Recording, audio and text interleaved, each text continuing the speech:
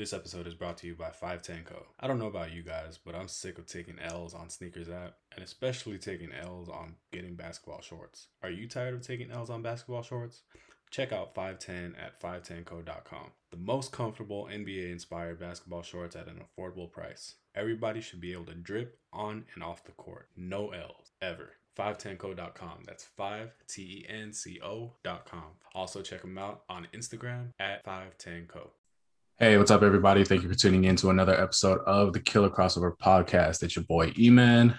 And it's your boy, Mo. Today on the Killer Crossover Podcast, we are joined by my homeboy, sports fanatic, one of the dopest, cleverest, smartest dudes I know, Jordan, stacks on stacks on stacks, lats. Hell yeah. Of this Tap Room Sports Podcast. Beer connoisseur, A's legend, Bucks fan. He's gonna talk a lot of shit today, so you better be prepared because he's gonna empty the full clip out on you Giannis haters. Sharks connoisseur, man. This dude is just one of the all around good guys, man. I've been wanting to get on this show for a while, and I'm happy we finally got my guy on the show. So please, everybody, once again, welcome Jordan Stacks on Stats Lats, the Killer Crossover. Let's go.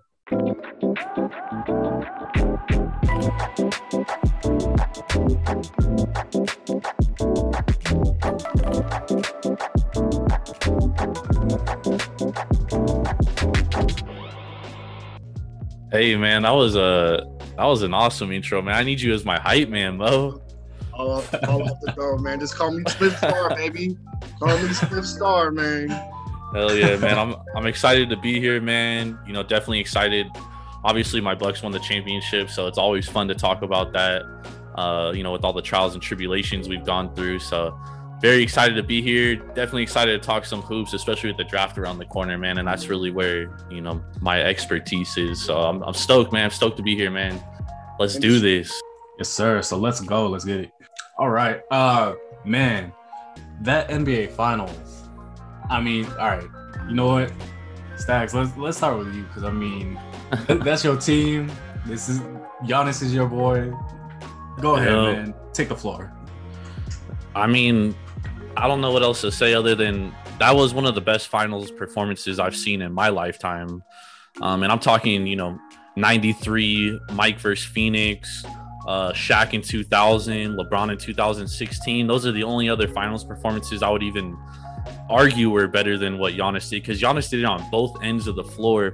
And this guy literally bent his knee backwards like a fucking deer a week before that. I mean, it's absolutely incredible how he was able to come back and how he persevered. And he dropped 3 40-plus games, a 50-piece to close it out. But most importantly, the defense he displayed was phenomenal. And the two biggest moments in that series, which we often go back to 10-plus years later, we're always going to remember the block, and then we're going to remember the alley-oop. And those are the two moments that nobody will ever be able to take away from him. You could say he doesn't have a bag. You could say he, you know, doesn't get style points from Russian judges scoring baskets. But what my guy does is he gets to the basket efficiently and nobody can fucking stop him. 61% from the field, average 33 points in the series, almost 15 rebounds, 5 assists, 2 blocks, 2 steals. Just an incredible performance, man. Incredible. Definitely. I mean, you said it yourself. He did it on both ends of the floor. And the 2 plays that you mentioned that we're going to remember for basically for our lifetimes. And that's going to be replayed every year after year after year. Every time the finals comes around or anytime the Milwaukee Bucks play even. The block and the alley-oop. Again, showing that it's done on both ends of the floor. To your point, I can't remember a finals where someone's performance on both ends of the floor was highlighted. Yep. And let's say Hakeem in 95 might be the closest. Probably, actually, now that you mentioned that, yeah. But even then, it's not as memorable. I mean, maybe it's just recency bias, but it's not as memorable. I don't know if that's going to be as memorable as this is going to be, as this final performance is going to be. Yep. And the crazy thing about this series too was, I mean, Middleton was other than that 140-point game, he was kind of non-existent in the whole series. And when I was handicapping the game on our gambling show for Game 6, I said, the way I figured Game 6 was going to play out was Middleton was going to be probably the leading scorer, and then Giannis was going to do what he does, 33 points, 15 rebounds. We can always count on him to do that. If you told me the Milwaukee Bucks were going to win that game and Middleton was only going to have 17 points, I would have been like, dude, you're crazy. There's no way they're going to win that game. But Giannis really, he willed that team, bro. Like, he was like, we are not losing tonight, period. Like, we are not going back to Phoenix. That was the most. Yeah, and that was the most incredible thing about the whole series to me, man. Yeah, I like. In terms of Giannis, I'm gonna. This is the Giannis appreciation segment of the podcast tonight.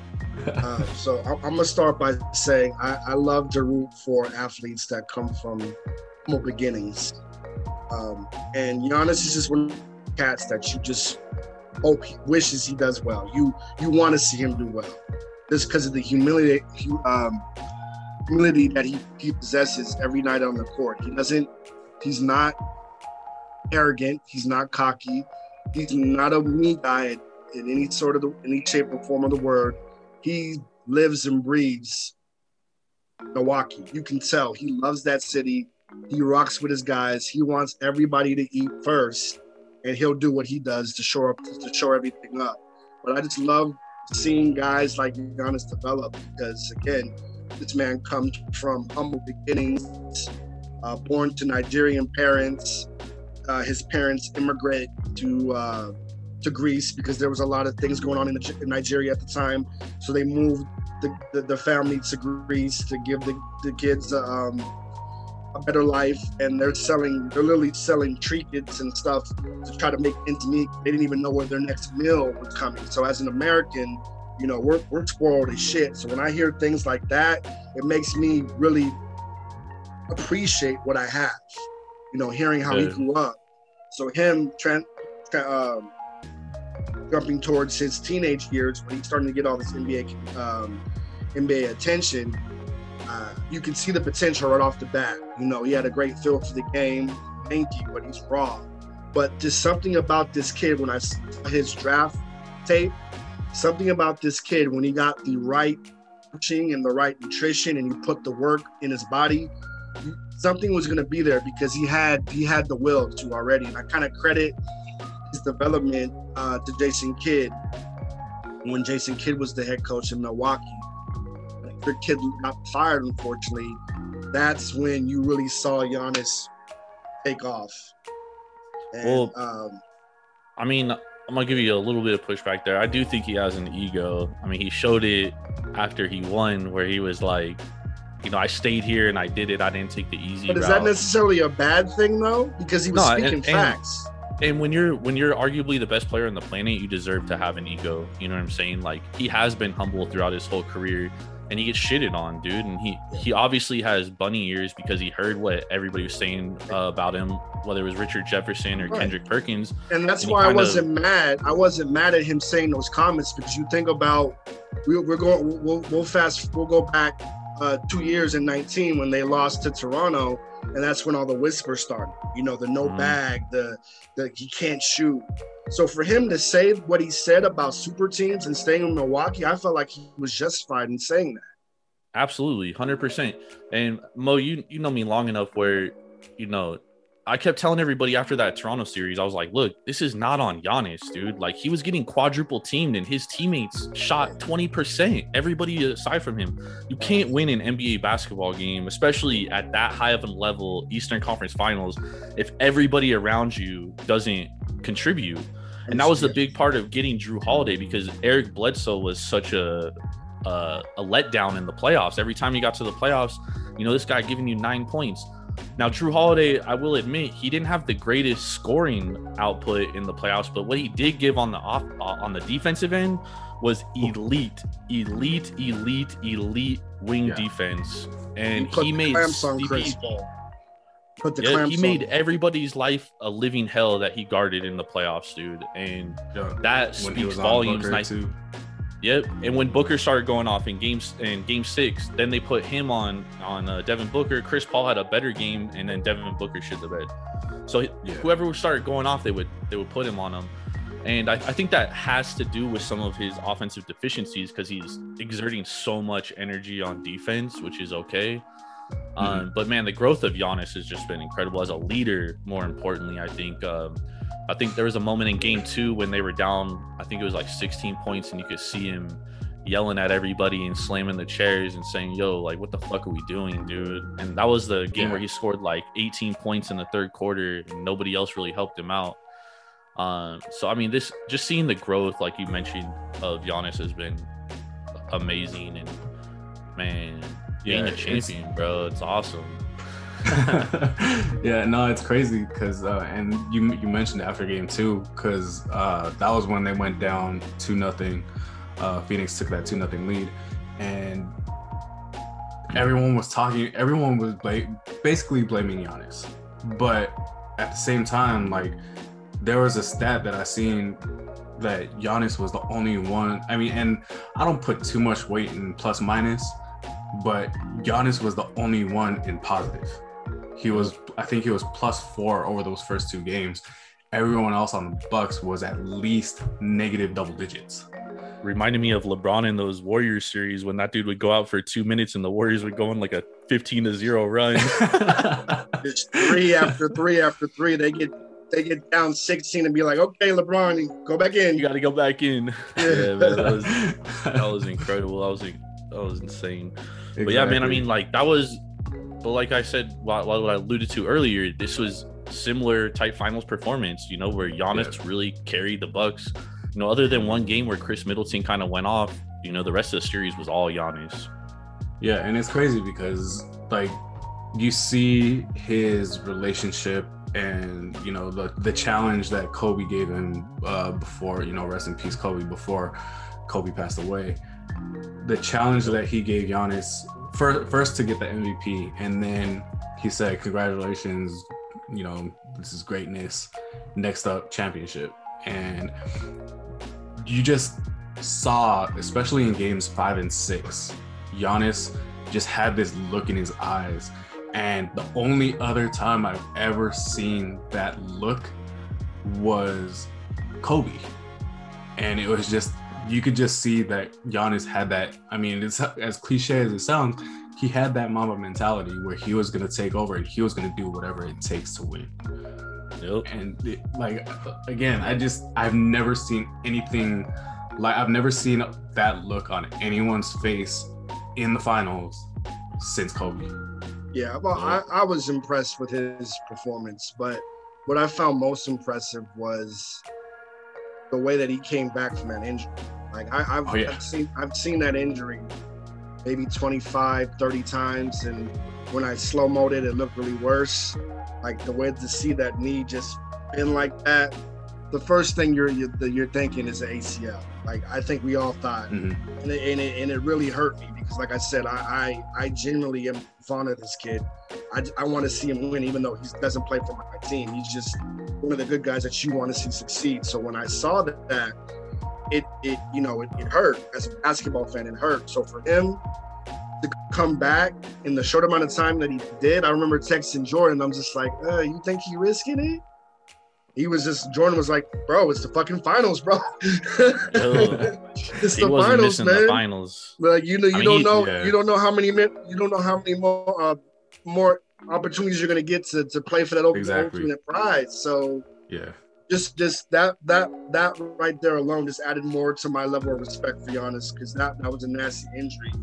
And just those performances in games 5 and 6 especially, how he just took over. Like, it was reminiscent of damn near Shaq against the 76ers in 2001. Like, he would not be denied. He was an unmovable object out there. Like, he was getting to any spot on the court he wanted, anything he wanted to do.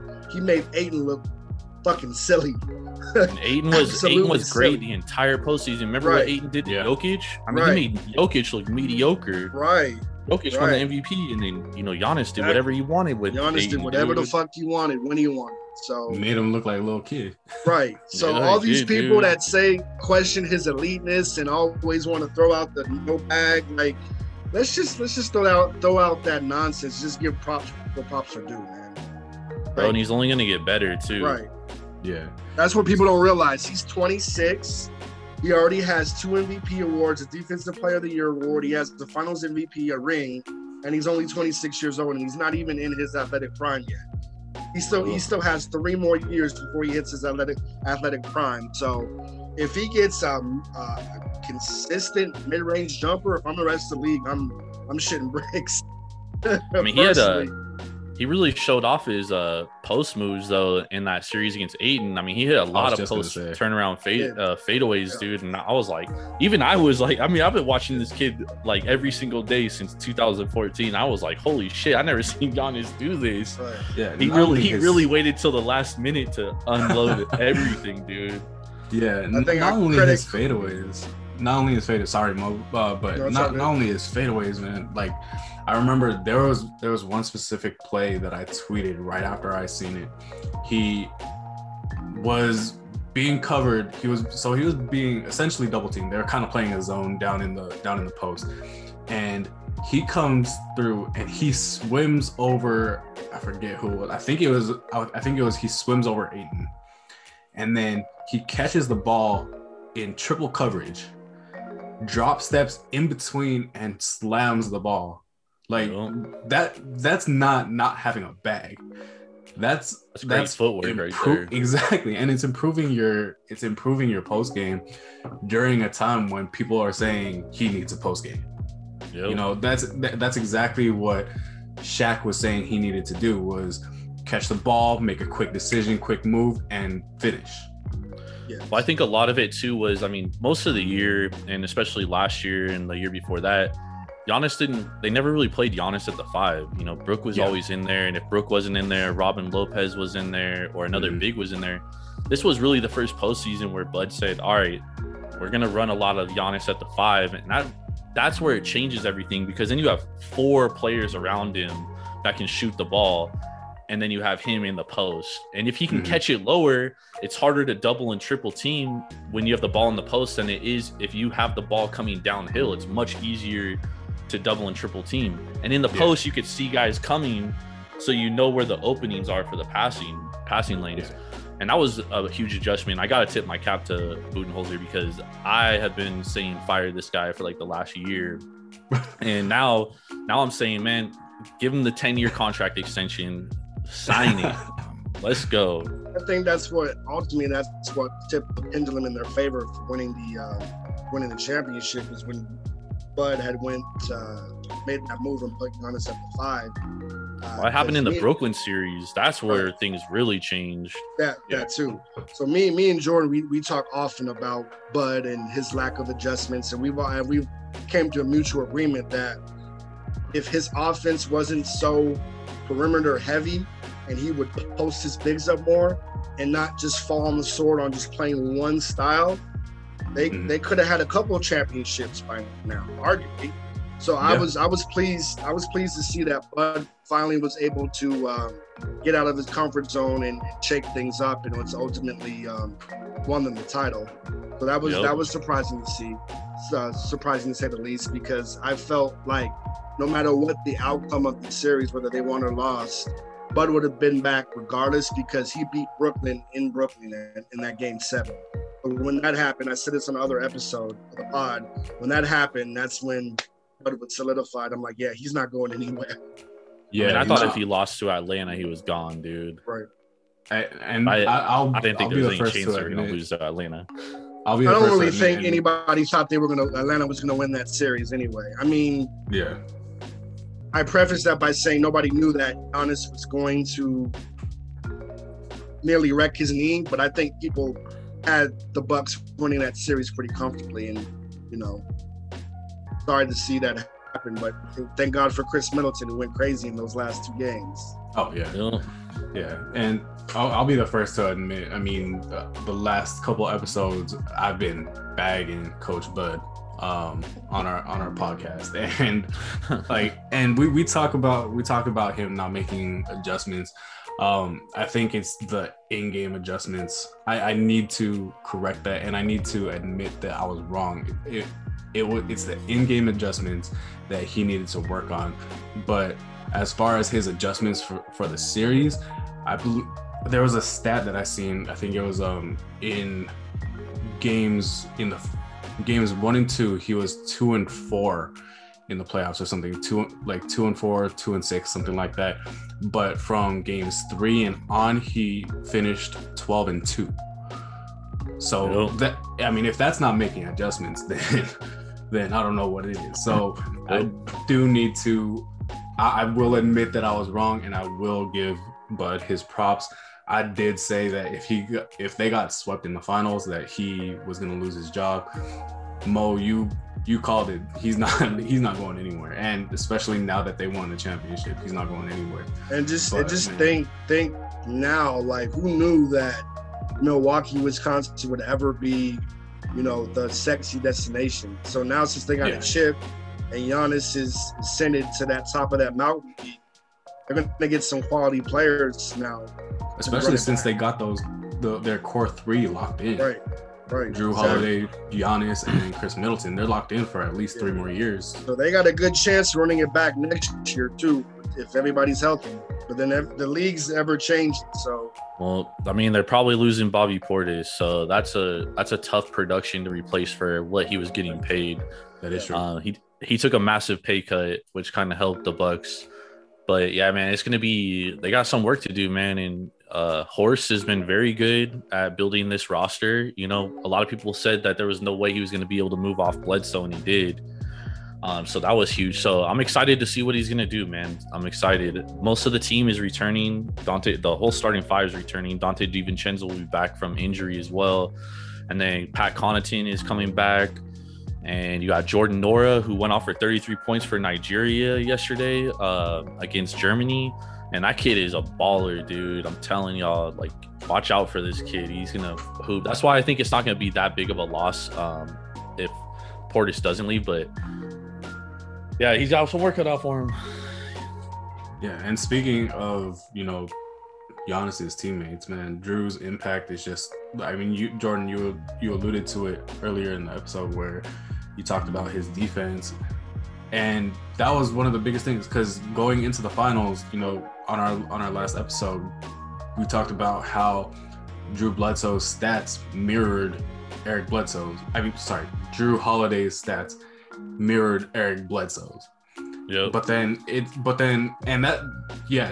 definitely true offensively. But then his impact defensively is where the difference was, especially in the. It's crazy too, because Bledsoe's a great defender too, but he's not on Drew Holiday's level, and that tells you how good Drew Holiday is. I mean, Eric Bledsoe's a first-team All-Defensive point guard 2 years in a row. He made that a couple years, right? Yeah. So I mean, the fact we're saying Drew Holiday is better defensively, like, I don't think people understand, like, what that says about Drew. Like, he is much better defensively than a first-team All-Pro defender. That's crazy. Yeah. Man. But other than Giannis playing out of his mind, Drew's. I don't even have a word for it, but his defense, the way his elite defense, I mean, elite is really the only word I can think of to describe it. And Chris Middleton has been a consistent source of just everything that the team needs throughout the whole playoffs. We got to talk about what happened to the Suns. Yo.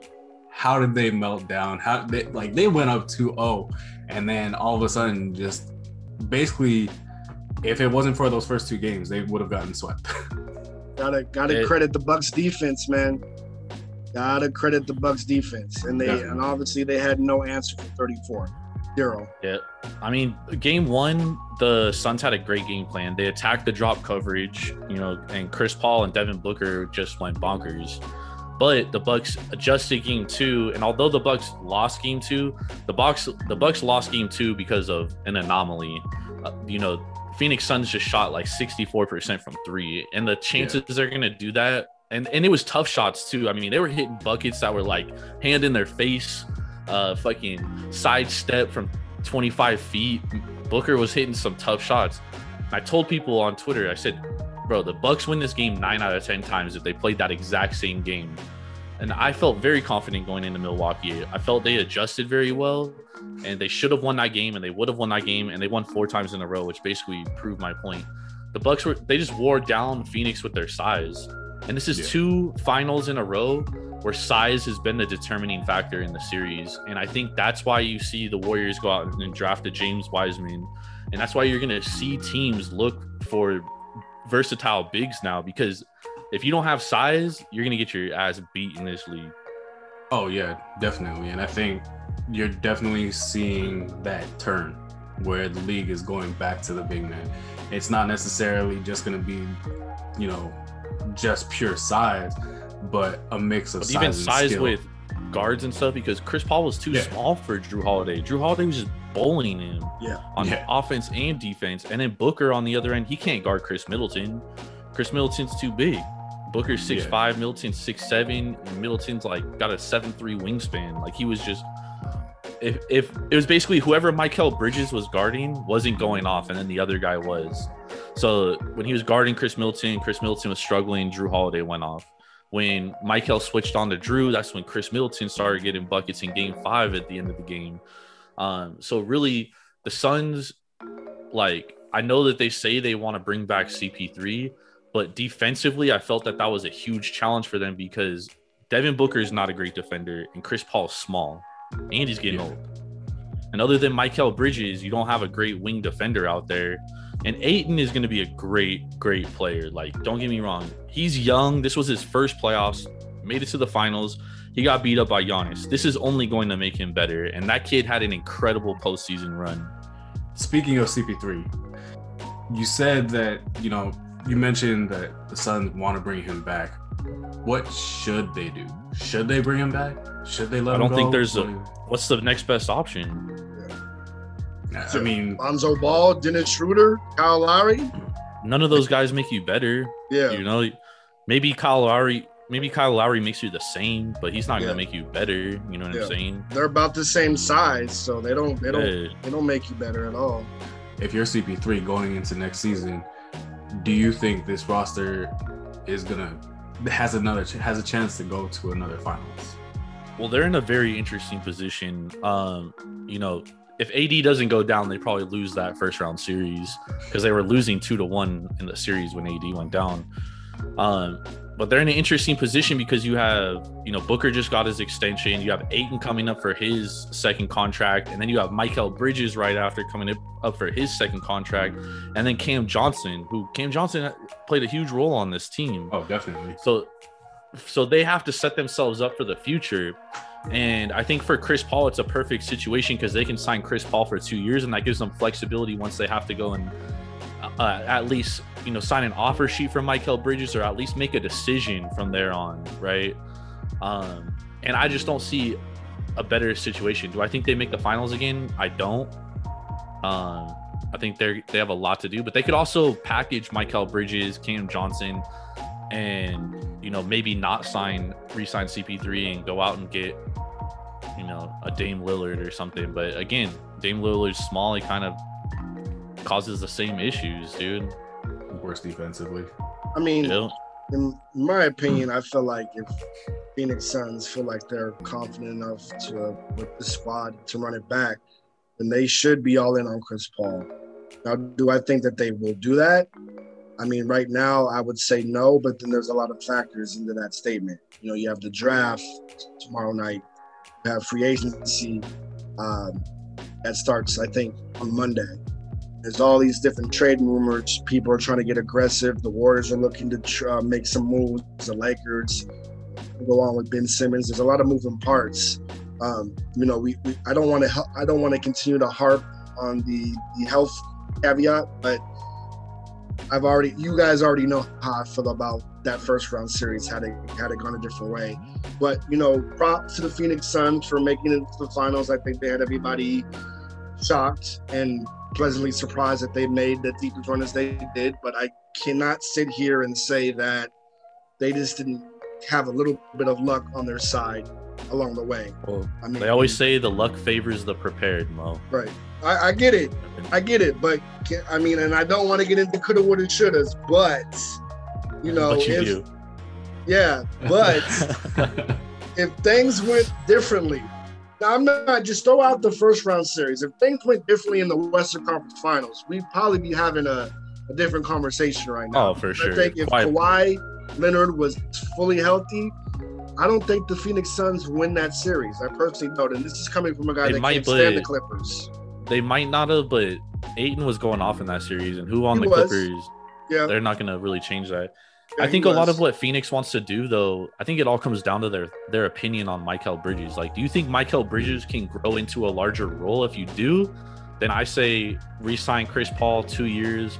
That sets you up to get a max extension for Mikal Bridges, or you could move on off of him if he doesn't grow. But I mean, I love Mikal Bridges, man. But do you see him as that type of? Do you see him as that type of player? Like, in your opinion, what is Mikal Bridges' ceiling? Like, can he develop more into just a quote unquote 3-and-D guy? Do you see him as a 20-point scorer? He made some plays off the bounce too. I felt that was a big part of Phoenix's problem too. Like, their offense got very stagnant after game one. And then it just became the Devin Booker and Chris Paul one-on-one show. And then the other guys just kind of like got bored. Yeah. And I felt that was a huge part of their issue too. I do think Mikal Bridges can be like a Chris Middleton. I think he has some ability to dribble. He obviously has a great jump shot already, and he's only going to get better. He played under Jay Wright at Villanova. Every Villanova cat, I'm telling you, bro, anyone that plays for Jay Wright just knows how to play the game of basketball. Like, they are good. Yeah, they're smart, high IQ, good basketball players, dude. Yeah. And he's obviously a great defender, dude. He showed it throughout this season and in the playoffs. Like, he's going to be a guy that's going to be an all-pro defender probably next year. And to that point, there's a difference between 3-and-D guys and championship 3-and-D guys. Because you got your Klay Thompson. But CP3 and Booker got to give him those opportunities, because if they don't pass him the ball, definitely, well, Booker's next step in his growth is to play some defense. And it's all about how Monty scouts things. Like, if he has that faith and that confidence in Mikal, he should run more plays for him. It shouldn't just be Book and CP3 or bust. Like, should open it up, run some plays for Mikal, get Ayton involved, and I think it'll be much more dangerous moving forward. Question for the panel though: what's your thoughts on DeAndre Ayton? How did you feel like he played overall in the postseason, and what could he have done different in the finals? I mean, he was great in the entire postseason. He got overwhelmed by the best player in the league in the finals, so it's given. But I mean, the sky's the limit for this kid, bro. He's only in his third year. He's only 22 years old, and he showed a lot of promise, dude, on both sides of the basketball. And I think Phoenix has something great moving forward. Me personally, I hope he learned as much as he could this year, because a lot of his growth, most of his growth this year was because of CP3. Yeah. And if CP3 is gone next season, then Ayton's gonna have a hard time repeating the performance that he had. You can say that for the whole team. Like yeah, definitely. But then, except for Booker. You also have to remember, though, before he got hurt in 2019-20 season, the Suns they're above 500 team when he was on the floor in 19 and 20. Yeah. So and then they went 8-0 in the bubble with him. You know what I'm saying? So he does make an impact. It was all about him staying on the court, and he was able to do that. And of course, CP3 is going to help him. But I mean, the guy he's been a quality starter, and now I think he's going to even grow more because he has this experience in the playoffs and he learned a ton. Definitely. I mean, he could be a lot better next year.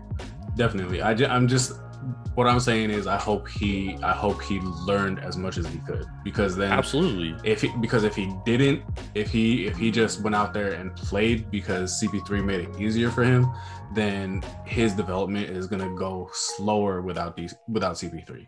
But if he took in and internalized all that he learned playing with CP3, then he could take that with whatever point guard he's playing with, because he could tell that point guard, hey, look, give it to me here, or just get this shot here or set it up here, and then I'll do the rest. The last thing you want DeAndre Ayton to do is to turn into DeAndre Jordan. That's fine. Yeah, I think the potential for this kid is limitless. He has great two-way potential.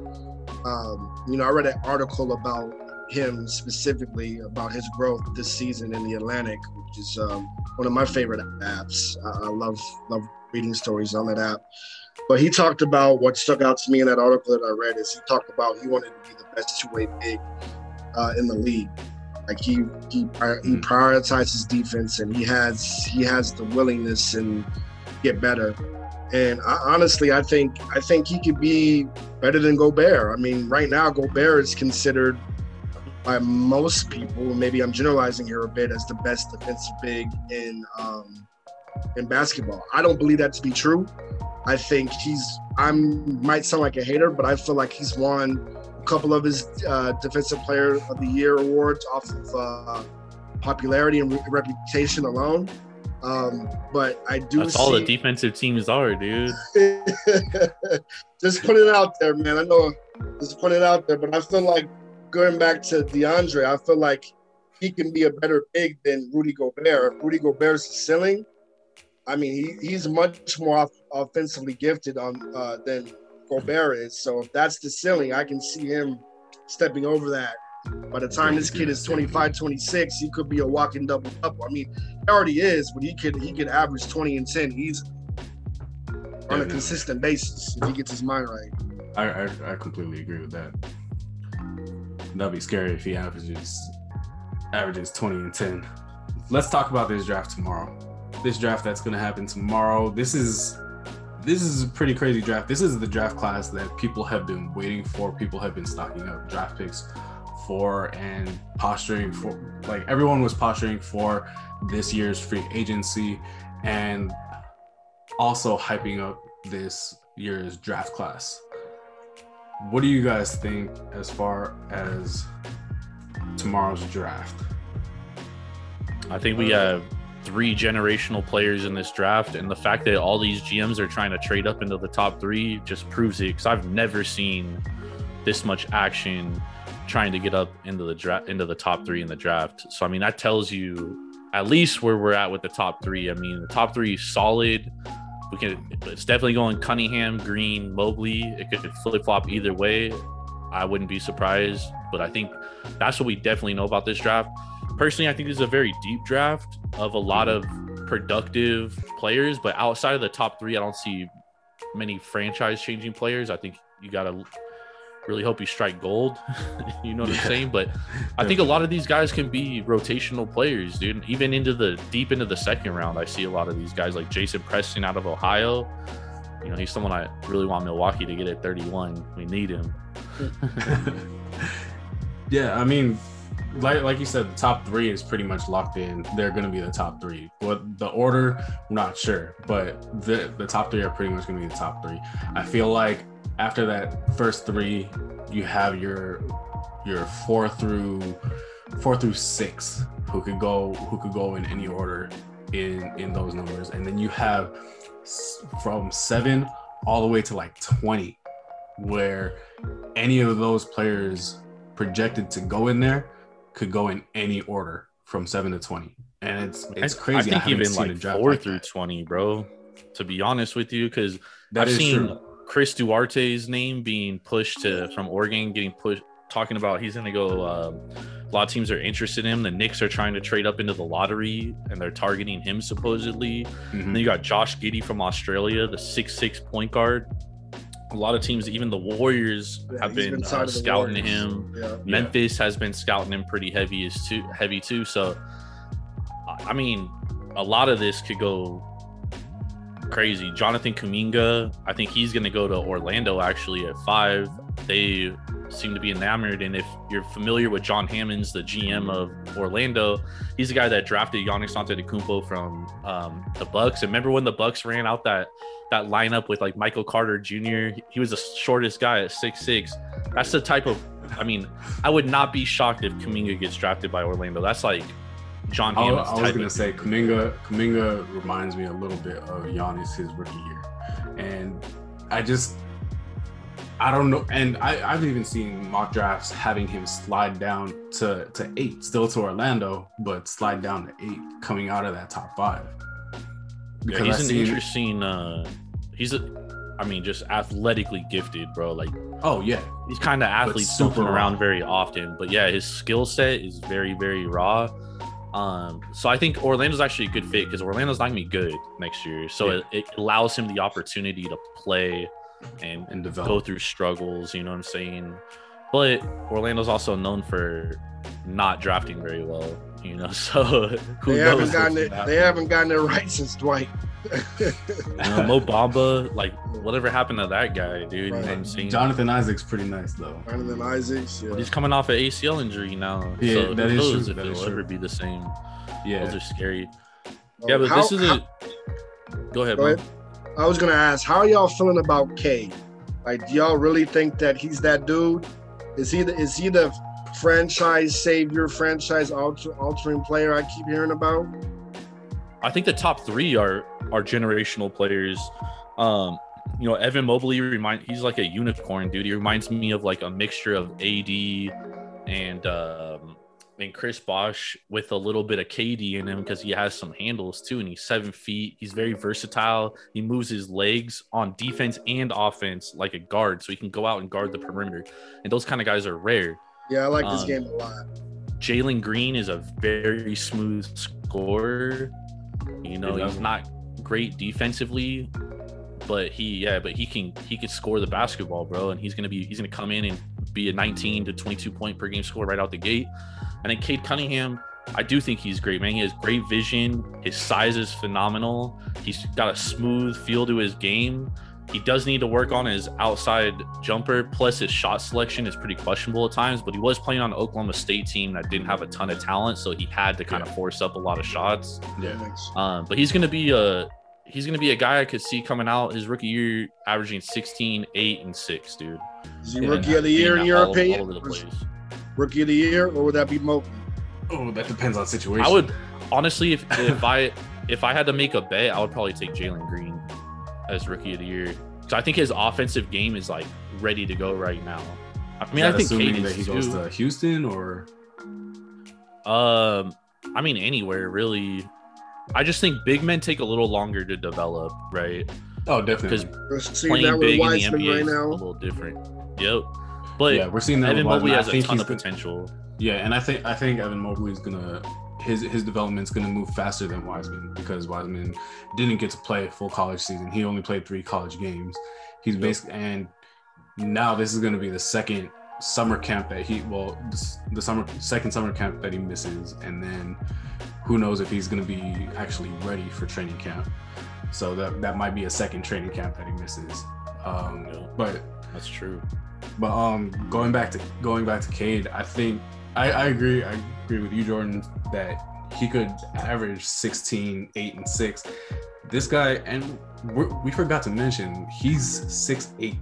He's a 6'8" combo guard. Like, this guy, they're comparing him to Grant Hill, which I think is actually a really good comparison. Could potentially be a 3-level scorer. Does need to work on his defense, but he has great vision, great ball handling, especially for someone at his size. And like we said earlier, the league is taking that turn, and it's going back to a size-heavy league. Yep. Absolutely. Cade is going to be a great player, dude. I have no doubt in the top 3.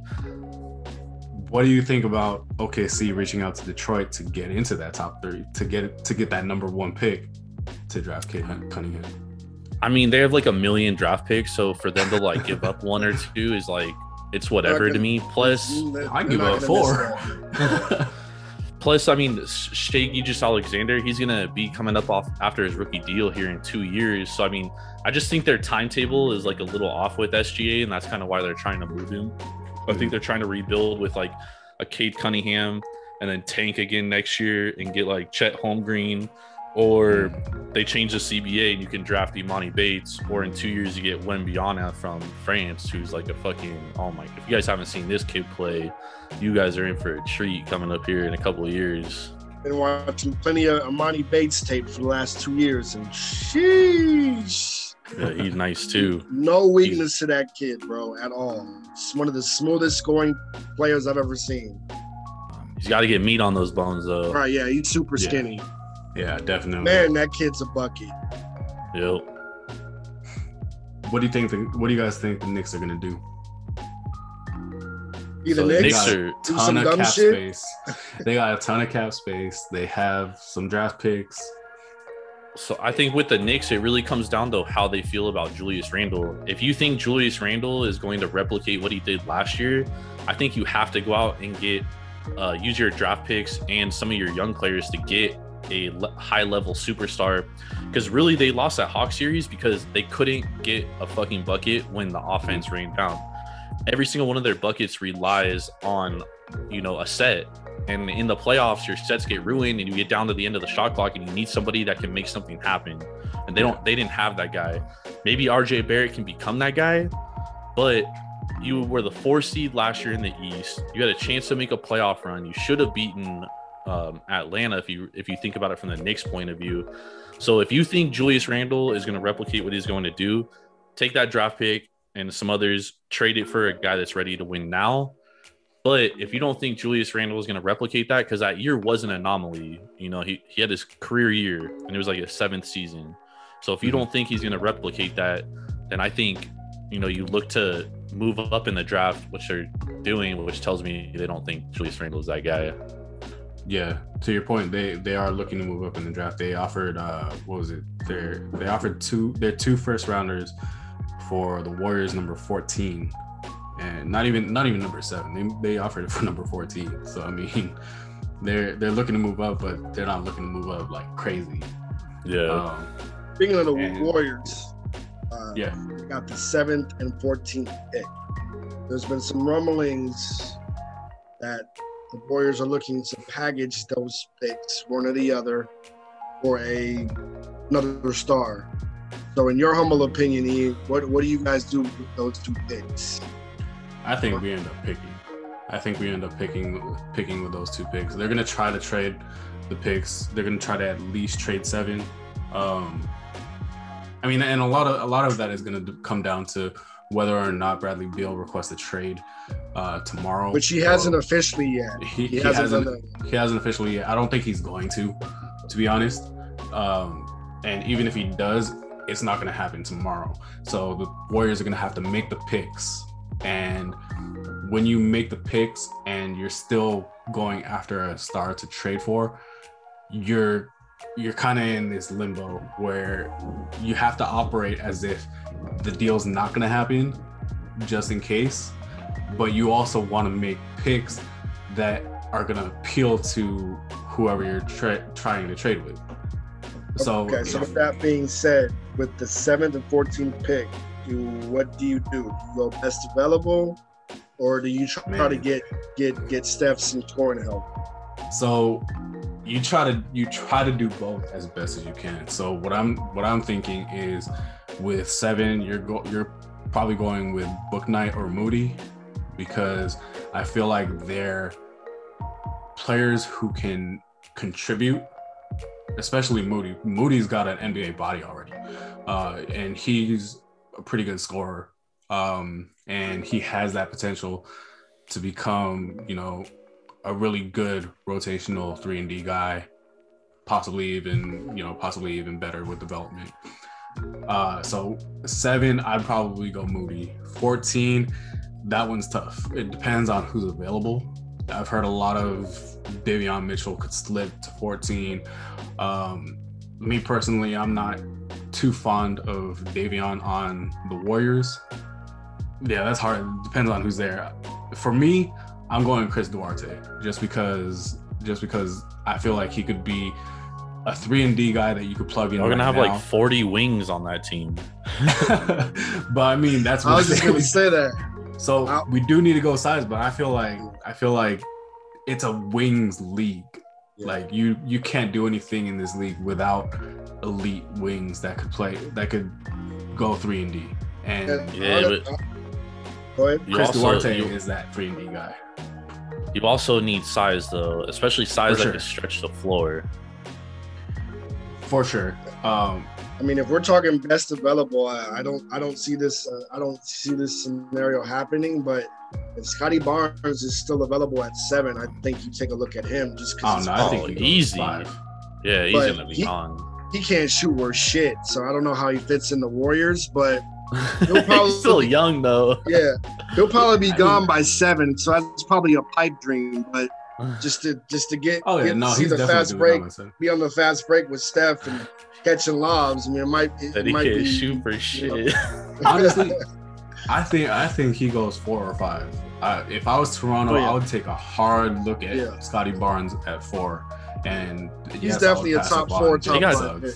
They got too many guys like that on Toronto. The OG Anunoby, But see, Pascal here's- Siakam. But see, here's the thing: like you put Fred VanVleet at full-time 1, and then you go OG, Scotty Barnes, and Pascal Siakam at the 2, 3, 4. Because, like you said, you need size, and if you go big like that, That'll be a good 8th seed. Yeah, but I mean, like, if you could get their defense on par with each other, and just if Scotty Barnes could develop a shot, I mean, he could be like right now as a rookie. I think there's he could no be way Draymond Green. Toronto passes up Jalen Suggs because they're losing Kyle Probably Lowry. not. But then Lowry's if that not- happens, I don't see any way Orlando passes up on Scotty Barnes. Yeah, except it's John Hammond. Yeah, actually, Scotty Barnes is a John Hammonds type dude too. So Yeah. I see that. And maybe they think Kuminga will fall to 8. Yeah, I mean, yeah, he definitely could if he doesn't go, because Oklahoma City is not going to take him. I don't think. Yeah. Oklahoma City is a tricky one. I don't know who they're going to target. Yeah, there. they're a wild card. I'm not sure what they're doing. Like I'm just confused by the brain trust, if you will, with OKC. I think, I bro, don't they understand got what it is they're doing. Pokusevich, and that kid is awesome, dude. But he's super young. He was only 18 years old last year. He's not even 19. So I think they're looking. I think that's why they want to move SGAs, because they're still trying to tank and rebuild a little bit. They're not trying to like immediately compete, but pick 6 because they don't get like a franchise type player. It puts them in a very tricky position, dude. Like, Then okay, if they don't think SGA is the guy anymore, then why would they? It just doesn't make sense why they would continue to. no. I think stockpile. it's Go not ahead. necessarily that they don't think he's the guy. It's just he is going to be due for his second contract in 2 Okay. years Yeah, while they have all these draft picks. So I think the way they're thinking is like, all right, let's just restart our clock. We got Pokusevich, who's 19 now, and then we draft a guy this year, right? If they're able to move up into the top 3, they get Evan Mobley at 3, let's say. Then you have Mobley and Poku, and then next year you're not going to be good next year, so you're going to have like 18 first round picks next year. okay. And next year's draft is good too. Right. And Chet Holmgren probably would go number 1 in this year's draft, and he's gonna be in next year's draft.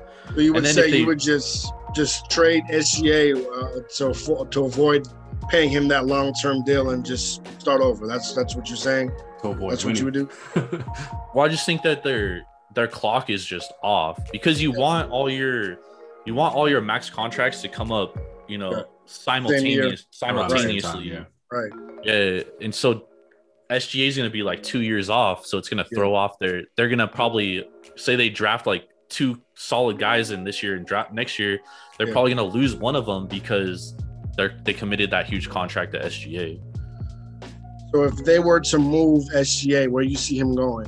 Say if they traded, I don't think he's going to get traded at this point. They've already tried everything, dude. I mean, I don't know what else they can do. I mean, they have so many draft picks. I'm like, dude, why don't you Right. just trade like 2 of your first round picks in SGA if you really want to move up to number 1? And if I'm Yeah. Detroit, dude, if I'm getting 2 first round picks plus SGA, that's like a no brainer. Right. Oh, absolutely. 100%. Yeah, you got somebody who's already ready to win, but at the same time, maybe they're thinking the same thing. Maybe Detroit's thinking the same thing, but they want everybody else, everyone on the same timeline. And they're possibly trying to move Jeremy Grant for that same reason. That would be that'd be a huge get for a contender. Oh, definitely. Absolutely. I wanted Jeremy Grant on the Lakers for a minute. I mean, you Laker fans want everybody. Yeah, I mean, and they think they can get everybody. you expect anything less? Technically, they can. Hey, listen, you expect anything less? We're spoiled as shit. Leave me alone. It's been like that our whole life, man. I've already heard Westbrook, Kyle Lowry, DeMar DeRozan, CP3, Dame Lillard, Dame Lillard. CP3. Dude, I mean, who else y'all getting, dude? I mean, I do. Y'all getting Lonzo back. Listen, I do. Yeah, Call me crazy. I do think that DeRozan Lowry combo could actually happen. No, I definitely could, and I also think that you guys are getting Buddy Hield for sure. I wouldn't mind that as long as it gets Kuzma, the Forever 21 model, off my squad. I'm for it. Here's my question though. Like, how do you get both DeRozan and Lowry? Because DeRozan said he's willing to take a pay cut. He's willing to take a pay cut, but I mean, so they'll have the taxpayers mid-level exception, which is about $6 million, and it would so hard he's cap going him. He's going to take a pay cut to $6 million because he's already made hella money. Lowry wants 3 years, 90 million, so 30 million a year. They'd probably have to move Kuzma. That would have to be a sign and trade. They would probably have to move KCP as well. Dennis is good as gone. He's not going to get the money that he wants from us. So they can make it work. I think they just have to be creative. Yeah, but and Montrezl Harrell. They'll have to sign and trade for Kyle Lowry, which would hard cap them, and then they like DeMar DeRozan would really have to agree to less than $6 million. I think it's like 5.8 million for the taxpayers mid-level exception, which I mean he's made a lot of money in his career, but he also said you want to try to find that balance between getting paid and winning a championship. And yeah, but look at what Bobby Portis did last year. I mean, Bobby Portis is going to get starters money. He's going to get like $17-18 million a year. But he took that opportunity to win a championship because he said this might be my best opportunity to win a championship. And DeRozan could do that too. He could sign 1 year for like $6 million and go chase a ring, and then he can go venture off. I also don't see a team throwing out who's going to pay max money for DeRozan this year? Not that many teams have any money to spend. Yeah, no, not max money, but man, you can get better than the mid-level exception. Oh, for sure. I just don't. But his role is also going to be diminished on any team he goes to, because unless he goes back to San Antonio, I would assume. So I mean, he's in an interesting place because not that many teams have money to spend this offseason. For me, if I'm the Lakers, I'm focusing on Lowry and Buddy Hield, because with LeBron, you need people who. Well, if they get Buddy Hield, they can't get Lowry. Yeah. That is true, because they're gonna have to sign and trade for either one of them. Yeah. And I think Buddy Hield's more. I think Buddy Hield's more attainable because Buddy Hield all he can do is shoot. That's it. Yeah, he shoots at 3, but that's the kind of player the Lakers need. That's what they were missing all year, was a knockdown 3-point shooter around LeBron and AD. So It makes perfect sense for the Lakers. So I can't see the Kings getting much more than Kuzma and KCP and a draft pick. You know what I'm saying? From anybody else in the league. Like, nobody's trading to pay Buddy Hield the type of money he's making just to shoot threes and not play defense. Right. Great point. So then you're going DeRozan and Buddy Hield. Yeah, I think that's the most logical situation. Or Westbrook and Hield. Because I can't see DeRozan, Lowry, and Hield. No. Like those. They couldn't do it. No, I think the most logical situation for them is DeRozan, Healed, and I think that's the best thing they can do. I wouldn't mind that. If they get DeRozan, they need AD to accept being the center. He's gonna have to. He has no choice. But I personally, I'm gonna go to his house and tell him. Yeah, he has no choice, bro. We're better when you're at the 5.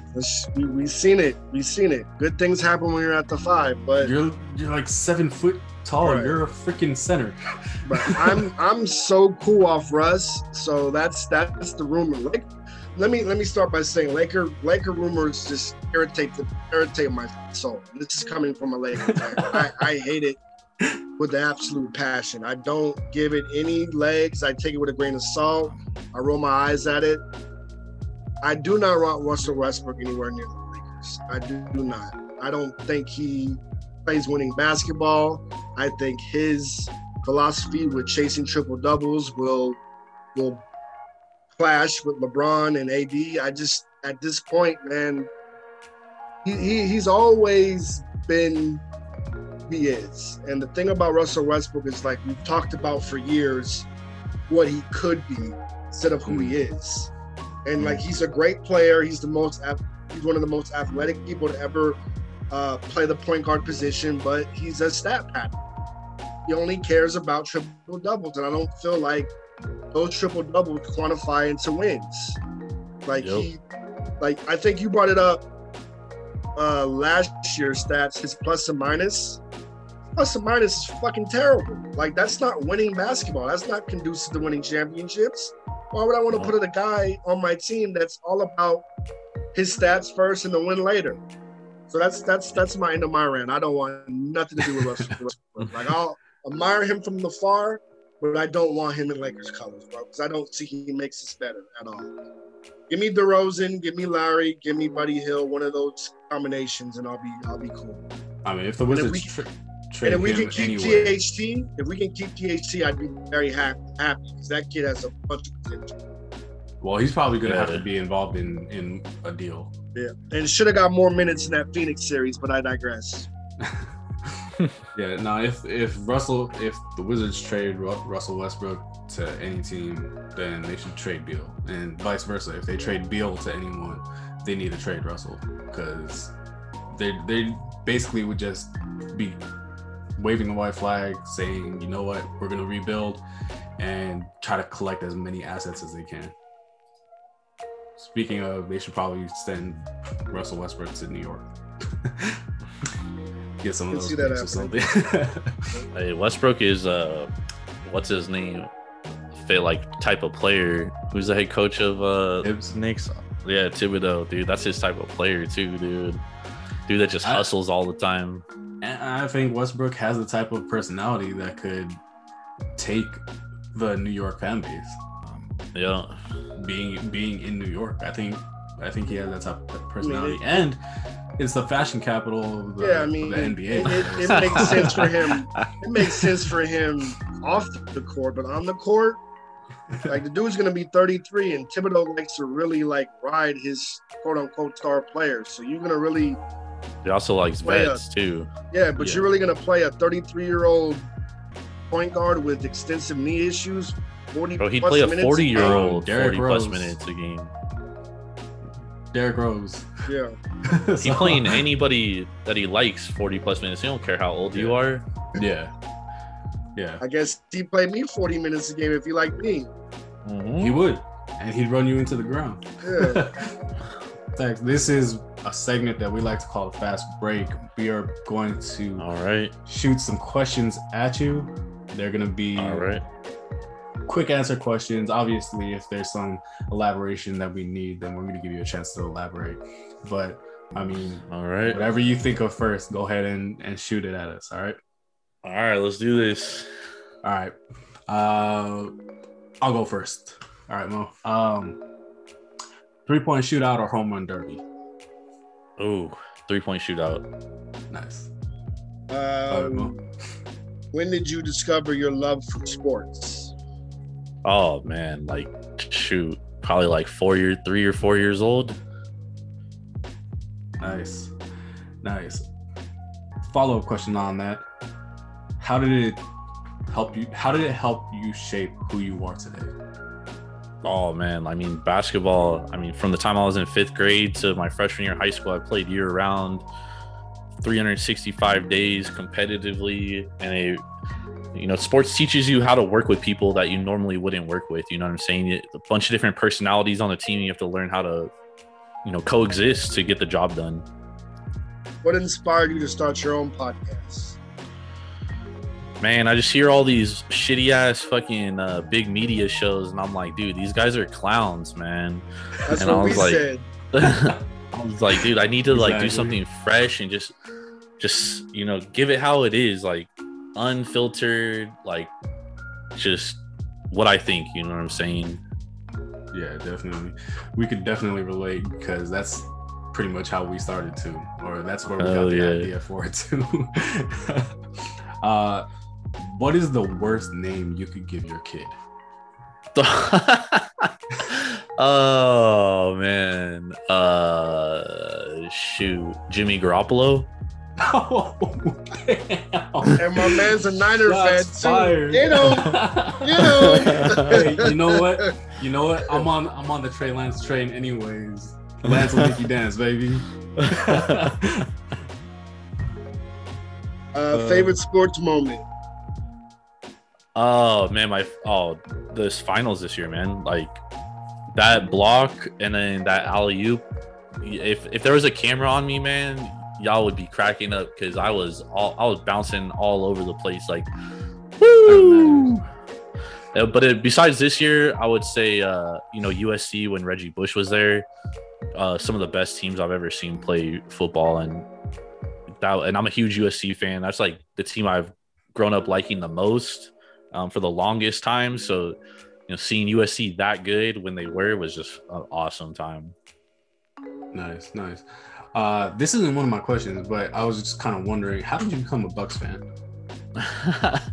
Oh man, so these people in this sports group called TSDN were giving me shit because I didn't have a favorite team, and I was like, all right, you know what, I'm gonna be a Bucks fan, dude, because I love Giannis. I loved him since the day he came out. I just saw something special in him, and basketball is my favorite sport, dude. I grew up a Michael Jordan fan, like most people our age did. When Michael Jordan retired, Steve Nash was my favorite player because I went to a Santa Clara basketball camp and he was there. And then he got drafted like the year after, and I was like, that's my guy, you know what I'm saying? So I became a Steve Nash fan. And then LeBron, CP3 are two of my favorite players. And then when Giannis came, I was like, all right, I'm sticking with my guy, dog. So honestly, if Giannis were to leave the Bucks, I would probably be whatever. I'd probably be a fan of the team he goes to. I'm not gonna lie. Nice. So you've always been consistently a fan of players, not necessarily of teams.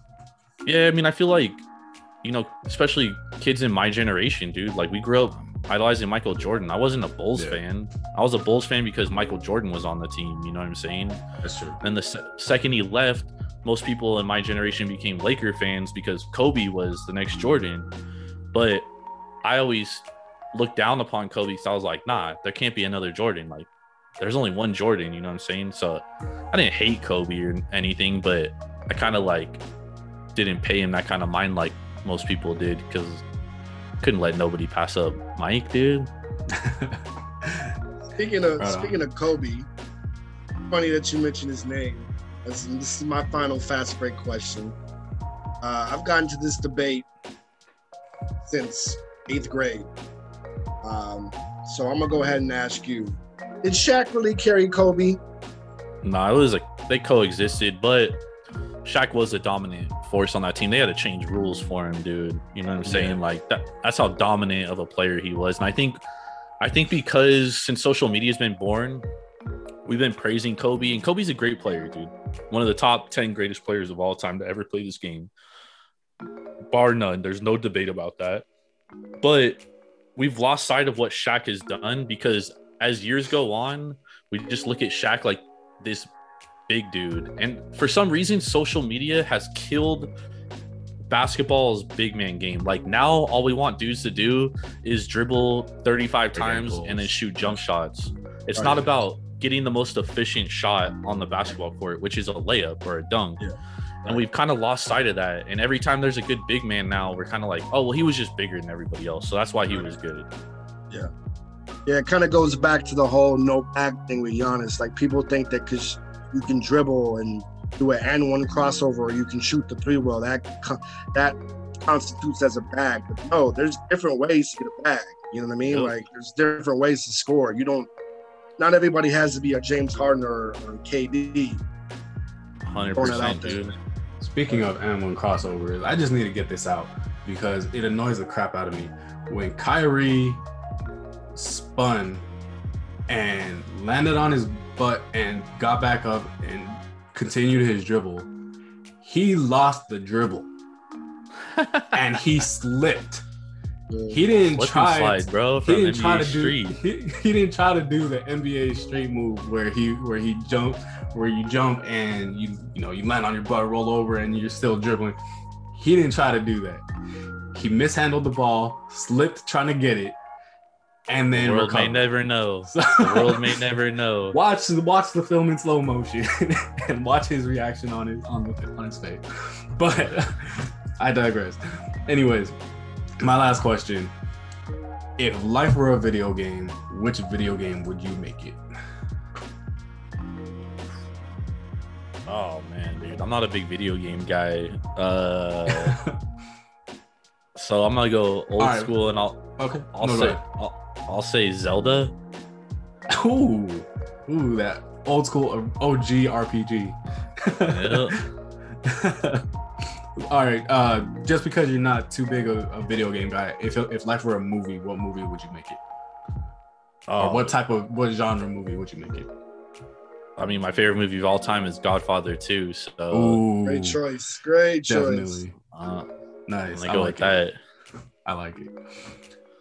I'm a film buff. Nice. That's one thing most people don't know about me. Speaking of films, you're gonna think I'm crazy for asking you this question, but what did you think about Space Jam 2? Man, it was cool. I watched it with my daughter. LeBron's definitely not a good actor.